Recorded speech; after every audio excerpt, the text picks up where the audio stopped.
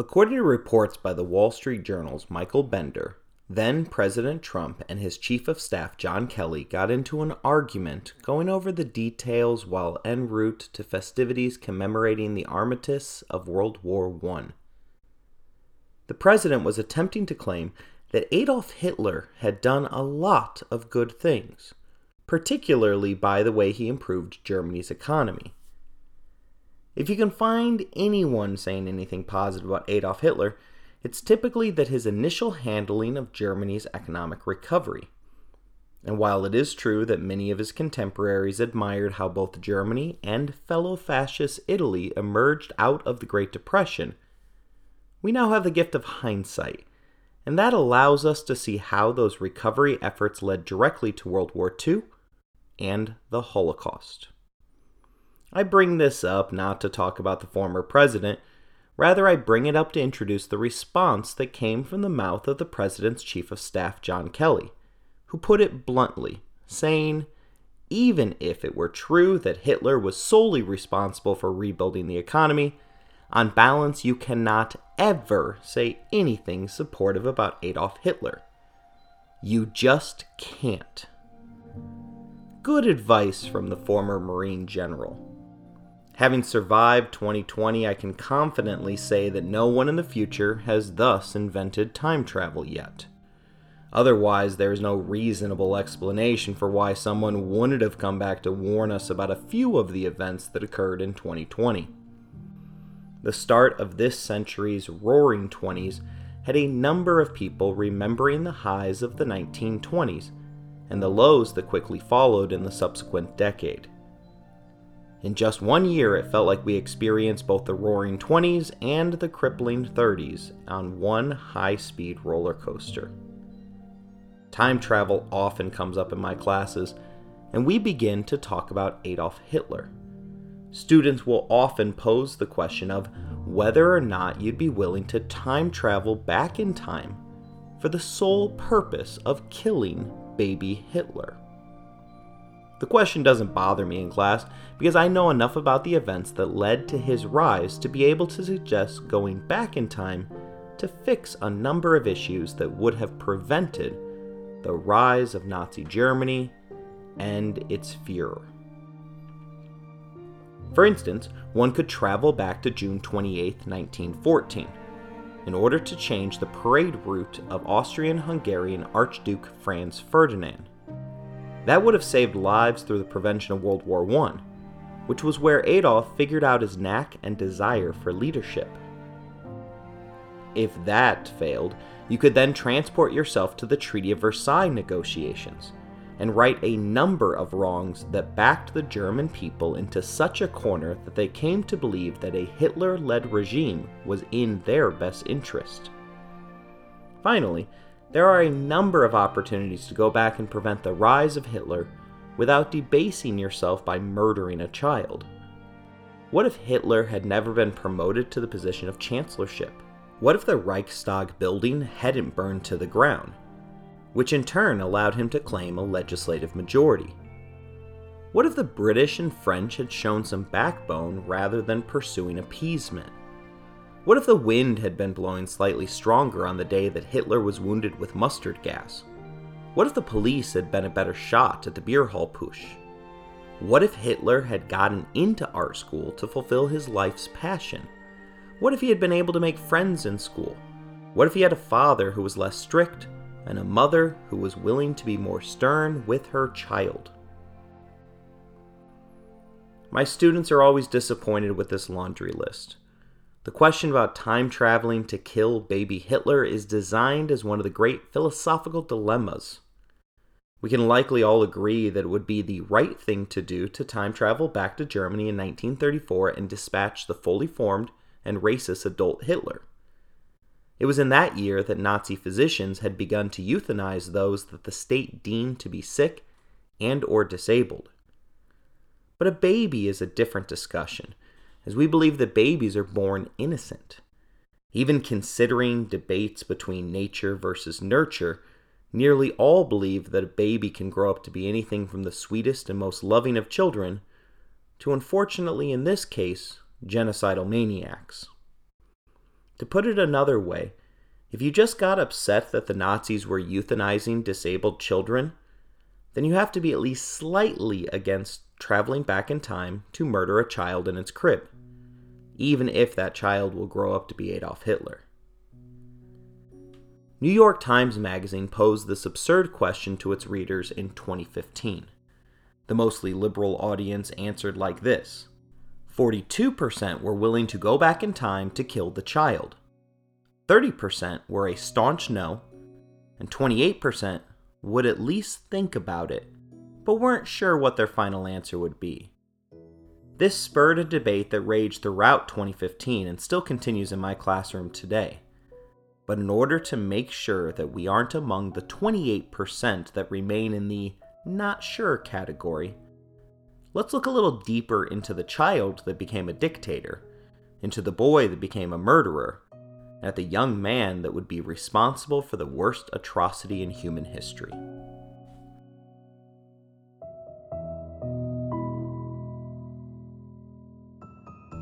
This is episode 1 in our series on Adolf Hitler, The Early Years.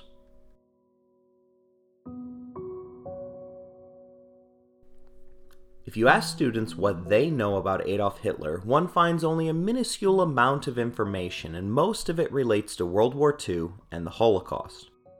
Intelligent students will be able to correctly identify that he wasn't German, that he rose through a shady but democratic process, that he tried to take over the world, and that he really didn't like the Jewish people. An occasional few might even know that Adolf was missing his left testicle, something that comedian George Carlin was able to exploit in one of his most famous stand-up routines. The likely reason for this missing part of his anatomy was a bout of syphilis. Still, this fact has spawned plenty of speculation, as does every single fact regarding Adolf Hitler's life. Rod Rosenbaum is the author of Explaining Hitler, a work of history that attempts to explain why this one man became a psychopath responsible for the death of tens of millions of people. The book is a collection of possible explanations, but none of them can be verified as the single reason that he turned out the way that he did. In Hitler's case, it is nearly impossible to separate historical fact from absurd fiction. My absolute favorite explanation in Rosenbaum's stellar work is the Billy Goat Bite Theory. The story played off of Adolf's missing left testicle, and went further to argue that Adolf had further malformations in that particular area of his body. The story originated with Private Eugene Wosner, who claimed to have attended the same school as Hitler. Wosner claims that the young boy had attempted to urinate in the mouth of a goat, and the goat struck back at the thing that was closest to its teeth. I'll let Rosenbaum wax poetic for the moment, as he writes that the Billy Goat bite was like the single shudder in the loins in Yeats, Leda and the Swan, like the single bite of the apple in Genesis, an act of appetite from which whole histories of sorrow and tragedy would ensue. A moment of metamorphosis that can explain Hitler's crimes as the result of a terrible trauma that made him crazy. A moment of metamorphosis that could engender the Holocaust from Hitler's craziness alone, rather than his willful determination. The Billy Goat becomes a kind of scapegoat upon which the believer projects and thereby purges his own guilt. That last statement is really revealing.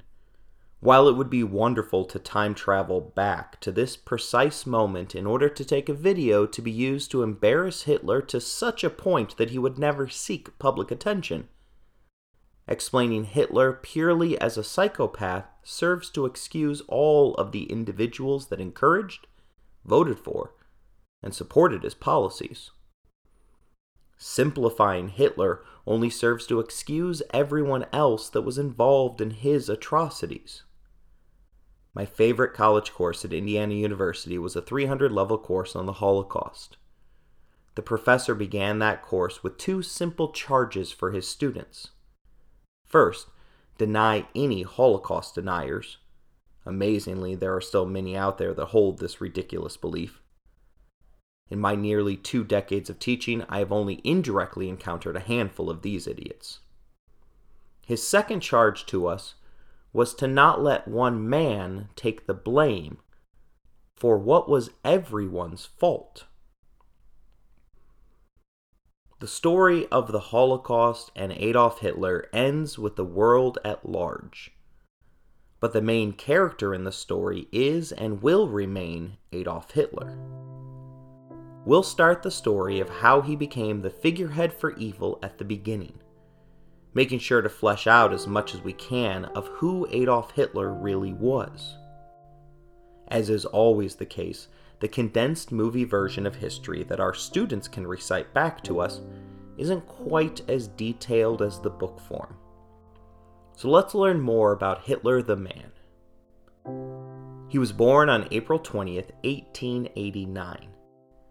18 years before his birth in 1871, Germany completed its unification after experiencing centuries as a confederation of smaller states. That wasn't the only important change that was occurring. European nations had just participated in the Berlin Conference 5 years before Adolf was born.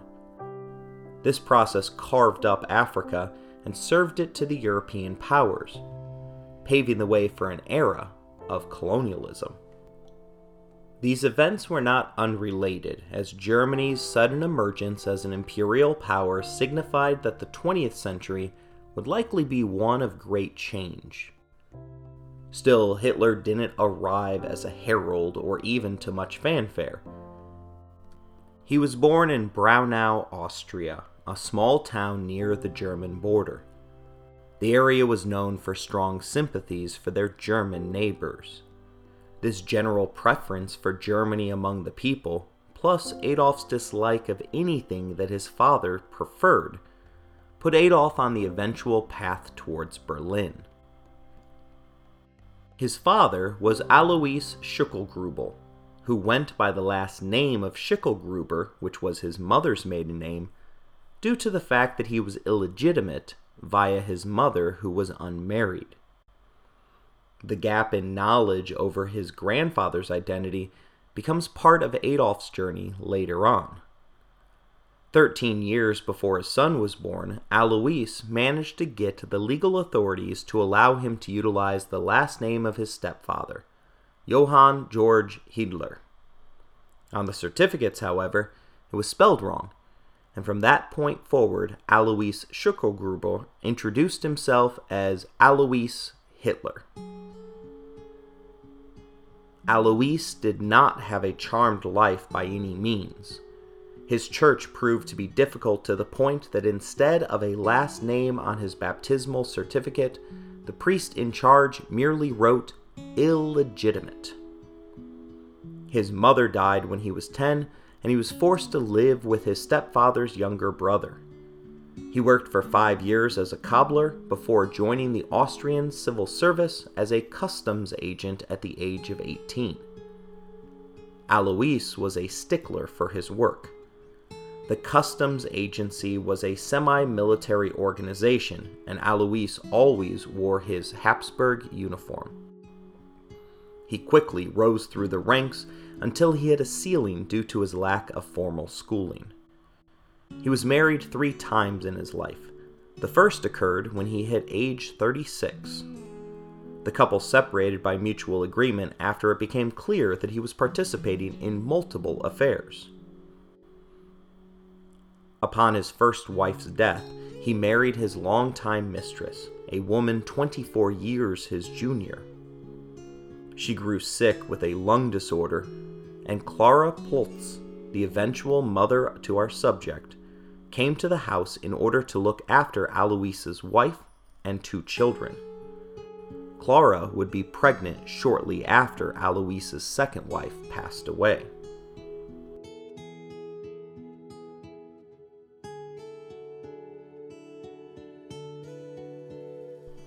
With such a complicated backstory, it wasn't simple for the couple to legitimize their relationship, which they desperately sought to do so that Alois's children would not have to live with the stain of a certificate that painted the scarlet letter of illegitimate on them.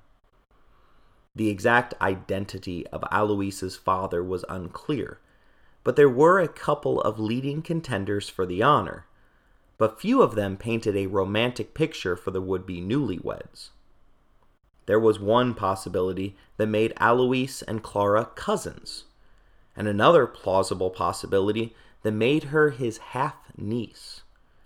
There are even questions that Hitler's grandfather may have been Jewish. With scandalous questions swirling, he was forced to appeal to the Catholic Church for a humanitarian waiver. The 47-year-old Alois and the 16-year-old Clara were married in a quick ceremony, partly in order for Alois to go to work after the deed was done. According to some reports, even after they were married, the two continued to refer to each other as uncle and niece. Clara was also Austrian by birth, but there's less known about her. She was from a peasant family, and her life seemed devoted to her family. She was described as sweet and caring by multiple individuals, and many have posited that she is the only person who ever truly loved her son. Tragic events made it so that Adolf would soon be all that she had. Their first child was a son named Gustav. A year later, Ida was born, and a year after that, Otto came into this world. All three children died of disease before they reached the age of 3. Their fourth child was Adolf Hitler, and he was thereafter followed by 2 other children, Edmund 5 years later, and Paula a year after that. Clara also had to care for her 2 stepchildren, Alois Jr. and Angela. The 2 parents were as radically different as their ages were. Alois was a stern authoritarian who paid little interest to his children. He for sure physically abused his children, at least by the standards of today. It's unclear how much was abusive behavior and how much was just the parenting style of the day. If you haven't realized, there is less known about all of these characters than we would like. Part of this is the fact that Adolf, an infamous liar and propagandist, went to great lengths to hide nearly all details about his personal life. The information that we have comes due to a great effort by a number of historians, most of whom risked their lives by asking important questions about who Hitler the man was. Clara, on the other hand, was a doting mother who likely considered Adolf to be her miracle baby, the baby that lived. She devoted the entirety of her life to raising her children, while Alois devoted his to work. It left an impression. To the very end, Adolf Hitler carried a picture of his mother wherever he went, even to the day of his death. When Adolf was 6 years old, his father retired from the Austrian civil service. He was 58 years old and had been working for 40 years. The pension that he qualified for was enough to move his family out to a small farmhouse with 9 acres of land.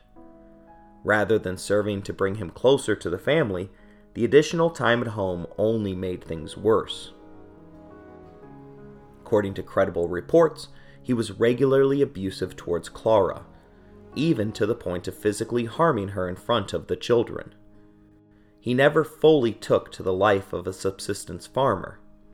His family lost money, his property declined in value, and he was afforded more time to drink, oftentimes starting out with a glass of wine each morning at the local bar. When he got home, there was plenty of arguing, so much so that Alois Jr. abandoned the family after a particularly violent argument. Instead of alerting him to the damage that he was inflicting, he turned his focus and attention to the next oldest remaining son in the house, Adolf. The family moved a few times as their father seemed restless in retirement. In 1889, they downsized to a smaller house adjacent to a cemetery.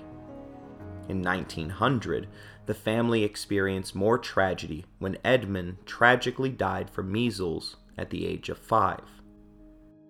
After both the rise and fall of the Nazi leader, chroniclers dug up every detail that they could find about the person that had been the Fuhrer. One of the details that stood out to me was a report from neighbors who claimed that they regularly saw young Adolf sitting on his open windowsill for hours at night, staring in deep contemplation towards the cemetery that contained his younger brother's grave. None of this is designed to make you weep for Adolf Hitler. This is the man that will go on to personally push for the total eradication of the Jewish people. Rather, I put it out there in an attempt to understand how an innocent boy can transform into a man that was capable of doing what he did. The boy that was sitting on that windowsill hadn't done anything that would have inspired a "would you go back in time to shoot him" debate. He was just a lonely child in a crappy situation sitting beneath the stars in Austria, thinking about what could have been.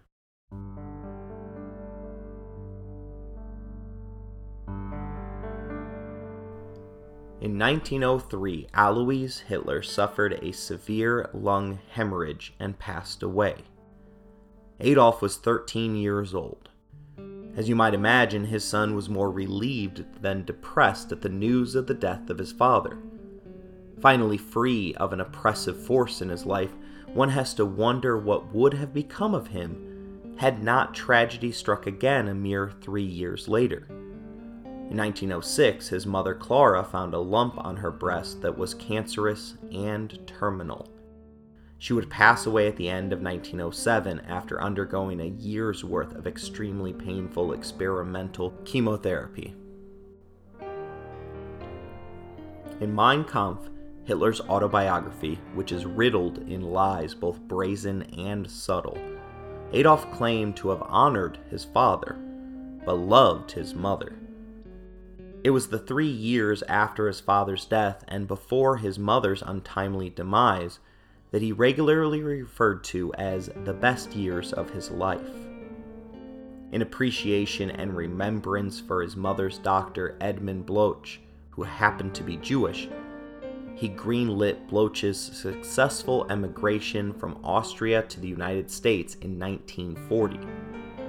Unlike all other Jews living in his territories, the Bloch family was also allowed to sell their possessions at market value, while being explicitly protected from the Gestapo. When the doctor reached America, he was deposed by the CIA and had this to say regarding the subject.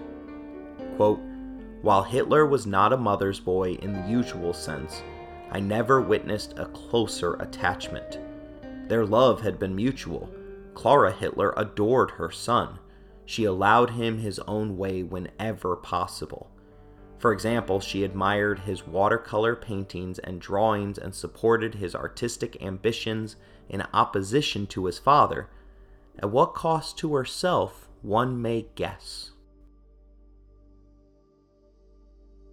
This deference to her son is best shown through the schooling record of young Adolf. His father had long desired that his son follow in his footsteps and join the Austrian civil service. Wanting to make sure his son did not hit the same ceiling that he did, he was expected to excel at his schoolwork. Based upon everything that I've revealed so far, it's easy to understand why the boy would reject this course. Anything the father supported, the son opposed. Adolf's choices and lack of success in the school subjects that Alois thought were important became a regular flashpoint for family quarrels. He entered formal school at age 6, 1 year before his older half-brother decided to abandon the family.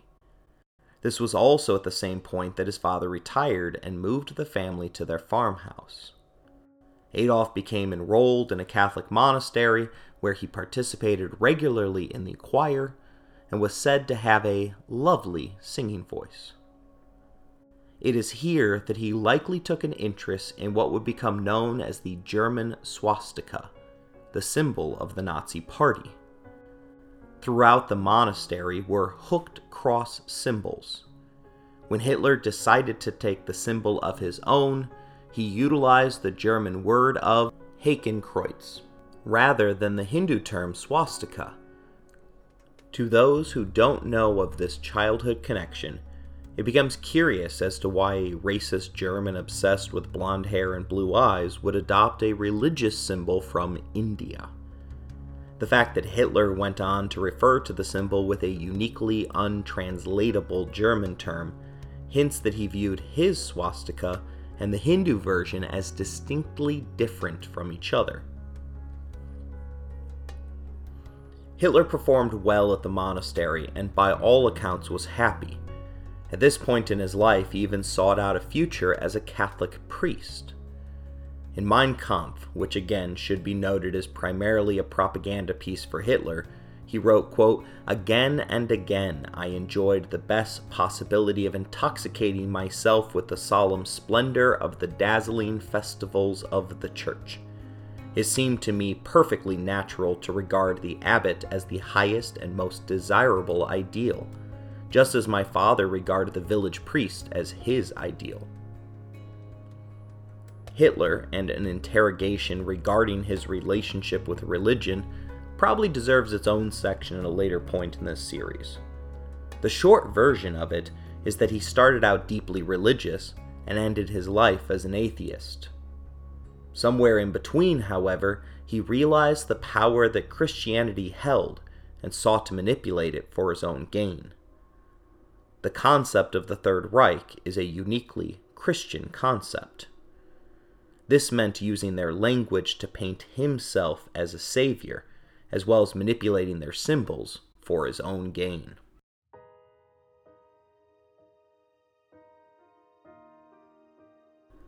Besides getting in trouble at age 9 for smoking a cigarette, he appeared to live a somewhat normal childhood while his parents were both alive. His favorite game to play was Cowboys and Indians, and he became obsessed with German Karl May's old Shatterhand book series. During World War II, he actually forced his men to carry his collection of May's books from bunker to bunker. Each move that the family made meant that Adolf had to begin again at another school. While they were living next to the cemetery, he began to showcase skill at art, particularly in drawing buildings. He hoped to pursue a career in art, but his father disapproved and instead enrolled him in a technical school that would focus on math and science. For his father, this was the obvious choice, if his son was going to follow his footsteps and join the Austrian bureaucracy. Adolf clearly was capable of succeeding in high school. No one can rise to a government leadership position if they are incapable of passing basic algebra or chemistry. The constant moves, disruptive home life, and a desire, at least subliminal, to do the opposite of whatever his father wanted resulted in consistently poor grades. Additionally, Adolf never felt like he fit in. Described as a country boy, he claimed to have been picked on by the more sophisticated city kids. He struggled so much that he was held back and began his sophomore year as the oldest kid in the class.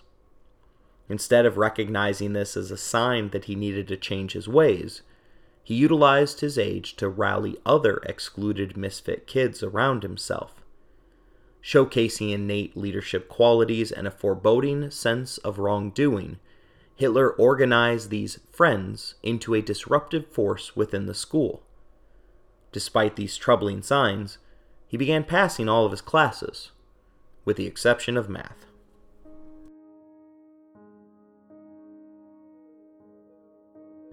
It was during this year that Adolf became entranced by the study of history. Dr. Leopold Potts unknowingly opened up the young boy's imagination towards the greater German nation. Lessons regarding Bismarck, Frederick the Great, and the Boer War, during which Germany aided the African rebellion against the British, created a one-sided love affair between Adolf and Germany.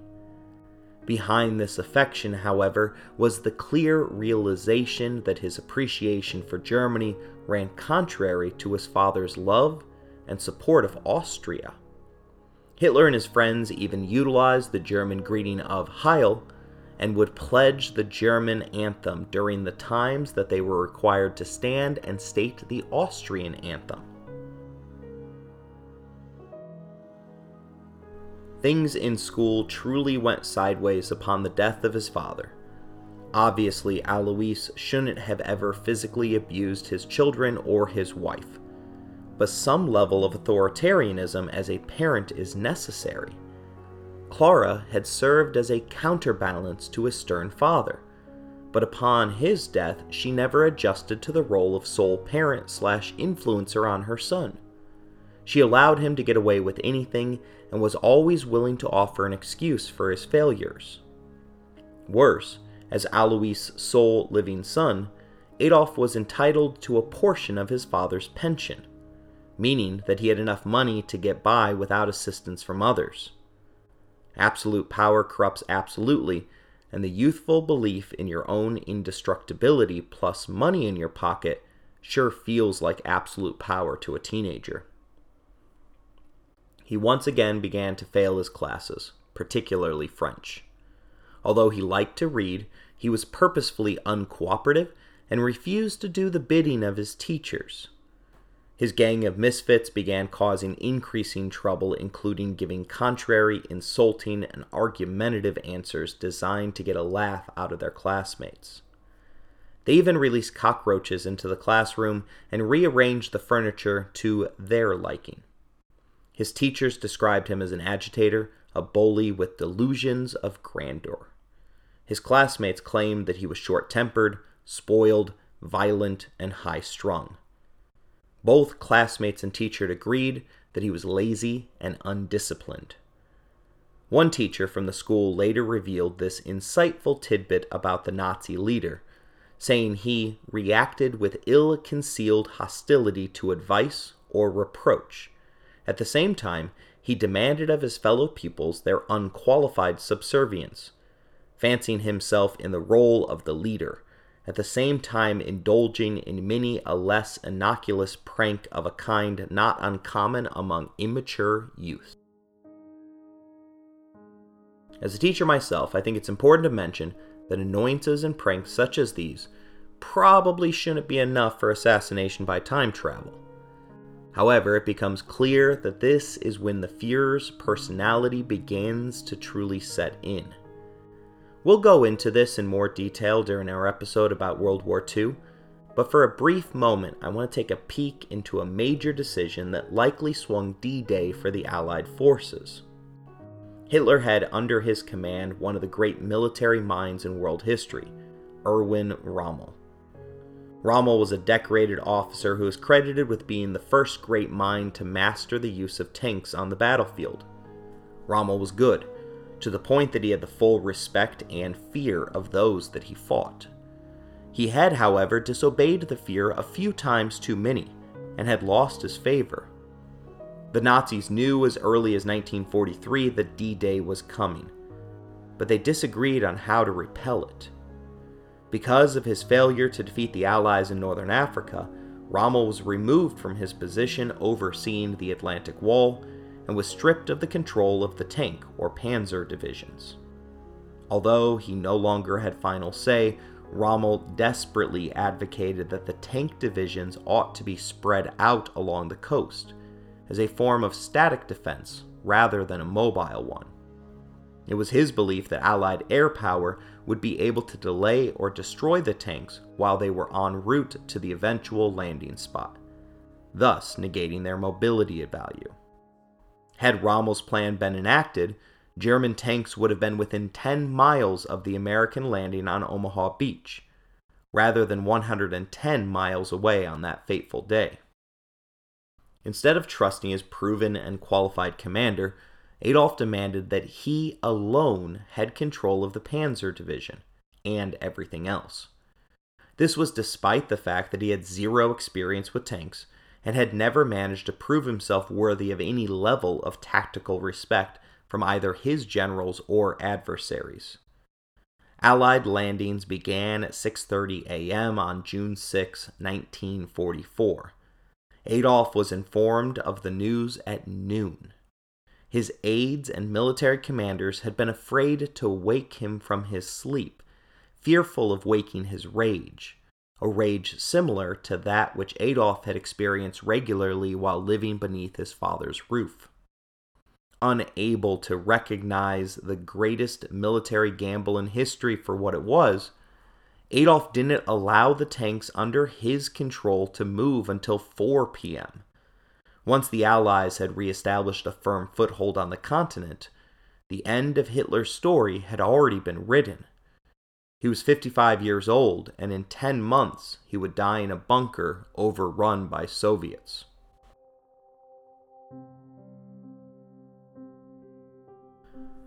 Let's return to what that teacher claimed about age 14 Adolf.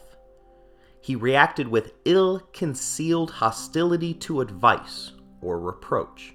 At the same time, he demanded that his fellow pupils their unqualified subservience, fancying himself in the role of the leader. Teachers have a way of seeing who we truly are. It's one of the reasons that mentor teachers are able to have such an outsized influence on us. So what should the teacher have done in dealing with this pupil that was such a regular problem in the classroom? First, I would involve his parents. I would expect his father, who was the authoritarian, to put his thumb on the kid to make sure that he began acting appropriately. But his father had already passed, and his mother wouldn't be of any help. She had a way of deflecting blame to everyone else, as she was incapable of seeing her own surviving son in any negative light. Considering that she was also fighting off cancer, it's highly unlikely that she would have been able to help get her son back on track. The second step would have then meant stepping into one of these roles and taking the student underneath your wing in an attempt to course correct. Adolf needed a positive role model in his life. This never happened. Instead of staying and addressing the problem, the Hitler switched schools during his 15th year of life, moving to Steyr. This was likely a decision made by a mother who was more interested in blaming the school for her son's failure than looking in the mirror. It's also possible that Adolf was so obnoxious that no teacher was willing to take him under their wing. Take his French teacher, for instance. This teacher was willing to put aside his own ethical obligations by altering Adolf's grade from failing to deficient on one condition and one condition only: that Adolf never set foot in his classroom again. A teacher has to really dislike a kid to throw away their core belief that students earn their grades rather than having them given. As you have probably guessed, a new school did not improve Adolf's shortcomings. In Steyr, he received failing grades in math, German, and French. He nearly failed handwriting. He did manage to pass his semester exams. He was so pleased with himself that afterwards he got drunk and passed out on the street. This happens to be the last time that Adolf Hitler consumed alcohol. The experience of being woken up in the street by the local milkwoman was too much for him to handle. His sobriety was also another example of him striving to be the opposite of his father. I would say that if you completely disagree with me on the whole don't time travel to kill baby Hitler, and if you have access to a time machine right now, this is likely the easiest moment for you to take your shot. But since I am still talking about the guy, my guess is that you don't have access to a working time machine either. This also proved to be the last time that Adolf would sit for traditional school exams.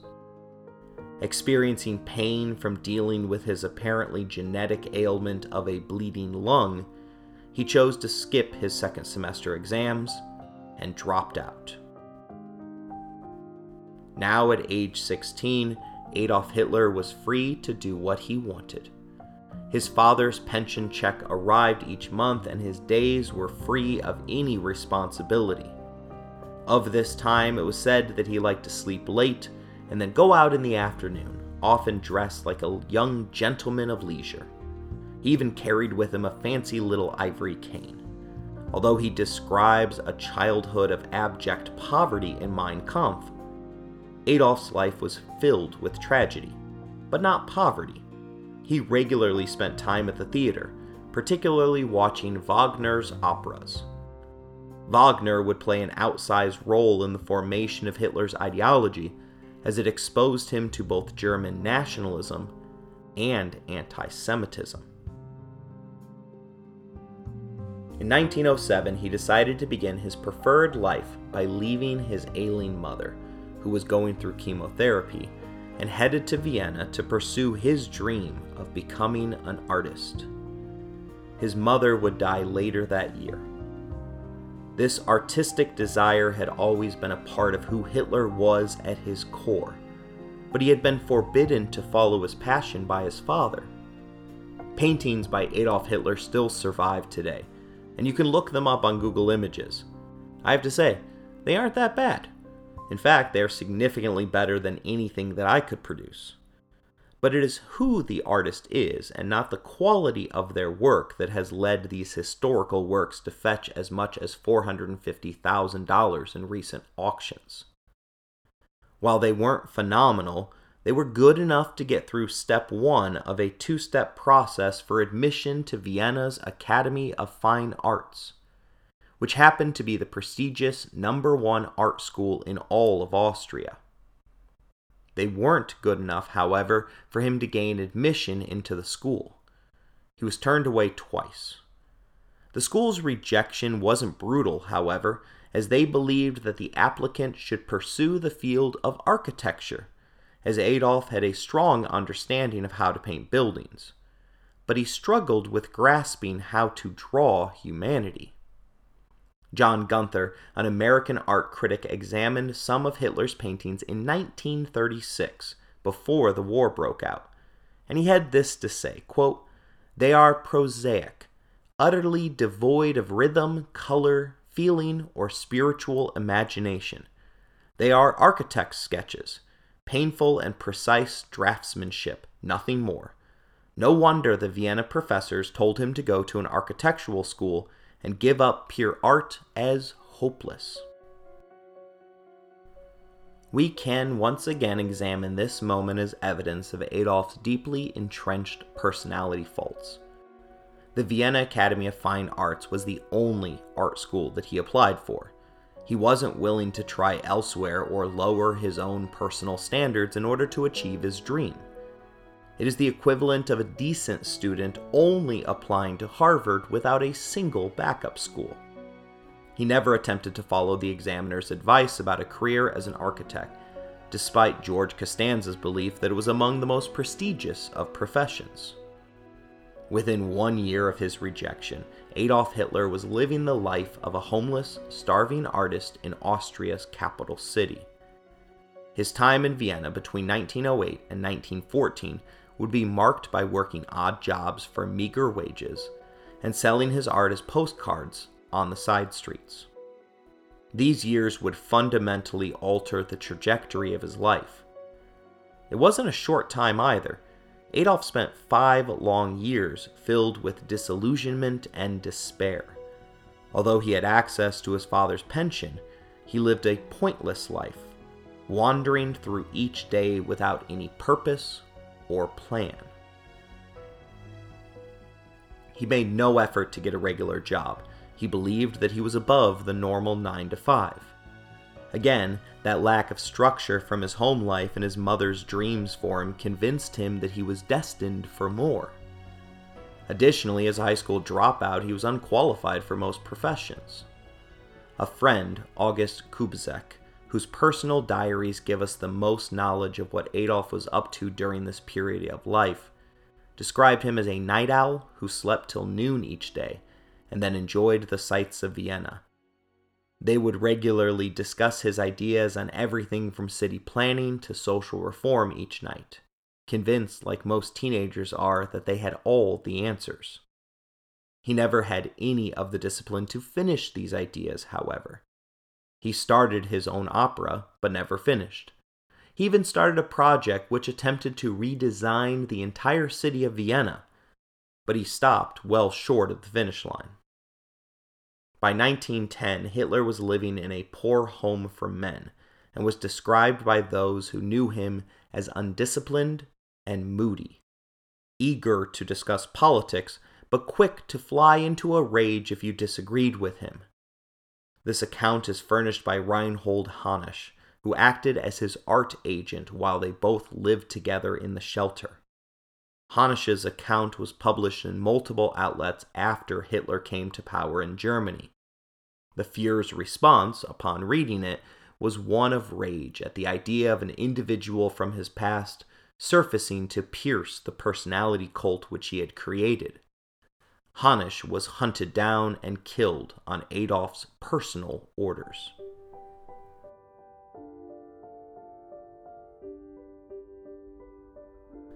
It is clear that this time in his life was filled with significantly more downs than ups. He likely suffered from depression and hysteria. Hysteria is a psychological disorder that was first officially recognized by the medical community in 1880. However, early diagnosis was exclusively limited to women.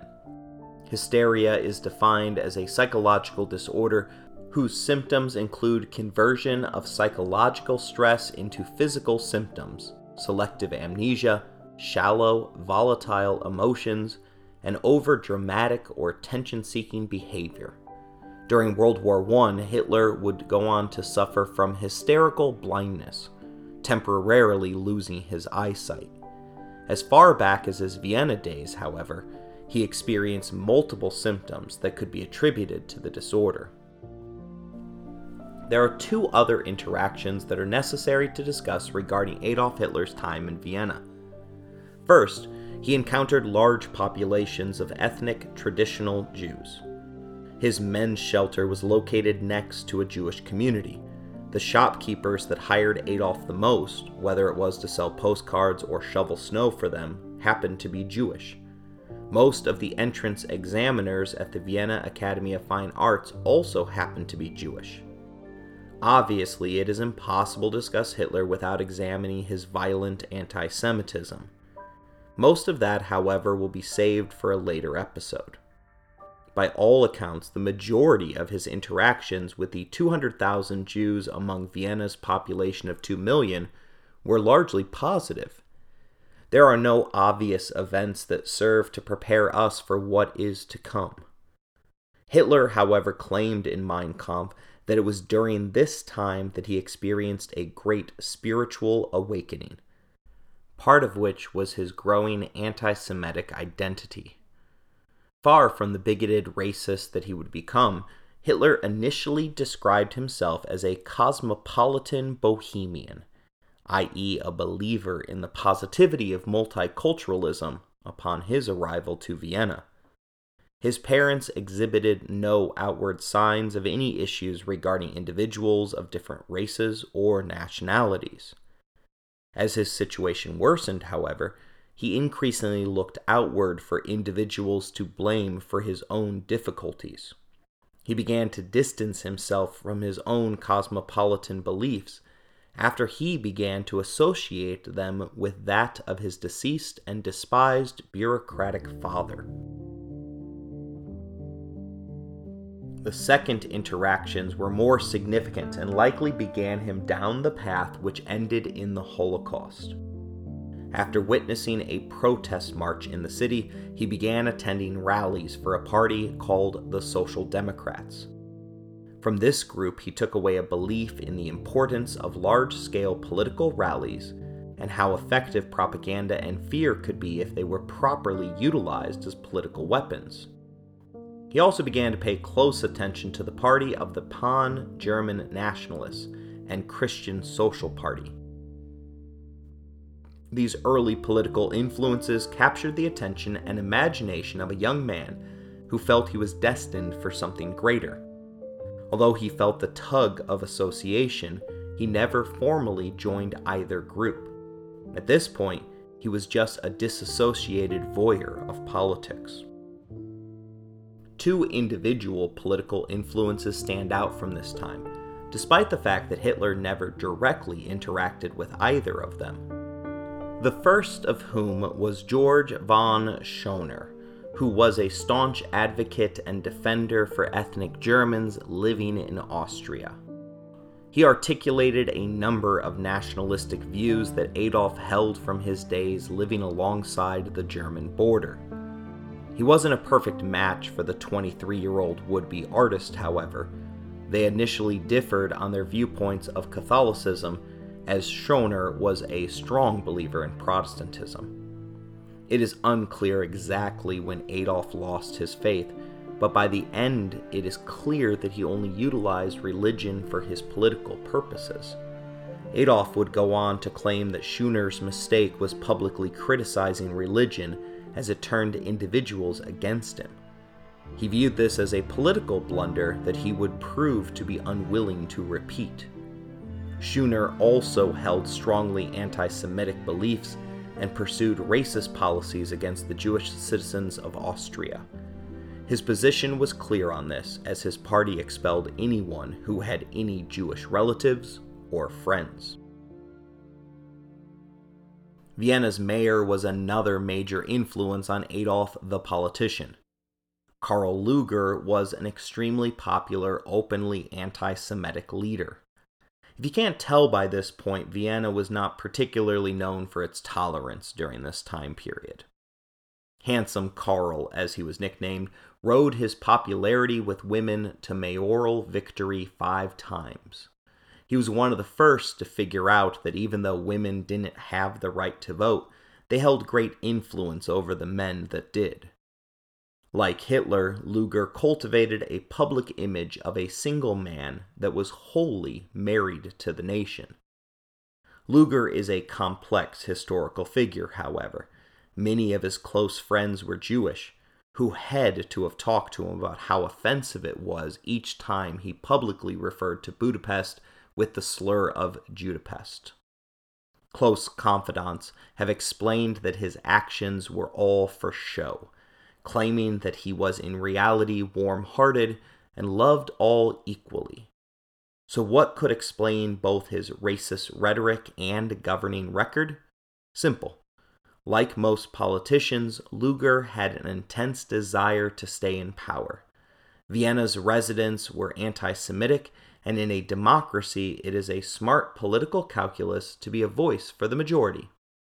Historians are not sure if Adolf learned anti-Semitism from Lueger, or if he learned that anti-Semitism has value in a method of mobilizing a large population for political support. The results remain tragic either way.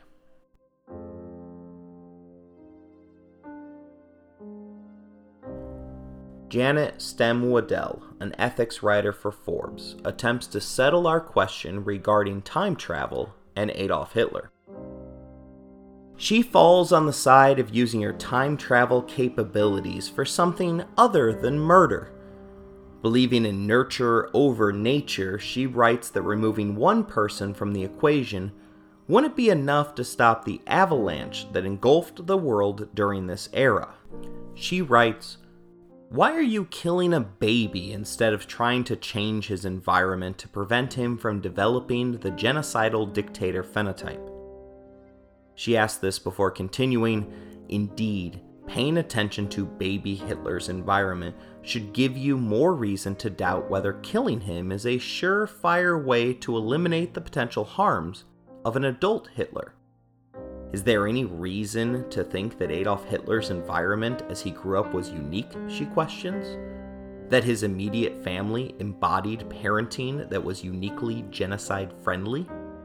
If Adolf Hitler had not survived to adulthood, do you think it impossible or even unlikely that someone else raised in the same cultural environment could not have taken the same political path, might have advocated for and instituted the same genocidal policies?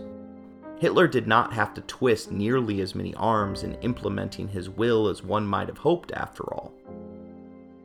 If you want to say the immediate Hitler family and the environment they created inevitably led to the grown-up Hitler of history, then what kind of influence do you suppose they would exert on their extended family and the larger community if a time traveler from the future showed up to kill their baby?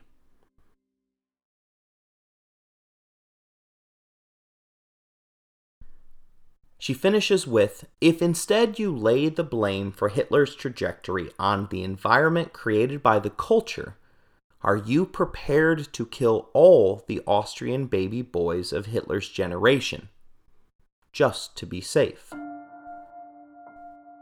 That is a step that I hope you would be unwilling to take, at least at this point in Adolf's life. At this point in our story, it is clear that Adolf Hitler, a starving artist in Vienna, Austria, is deeply disturbed and frustrated with the status quo. It is also equally clear that he is in no position to directly influence change. That would change, however, in 1914, as the world went to war. Our next episode will explore Adolf Hitler's rise to power, beginning with his involvement in World War I, then proceeding to the interwar years, and finishing with his political rise to the German throne.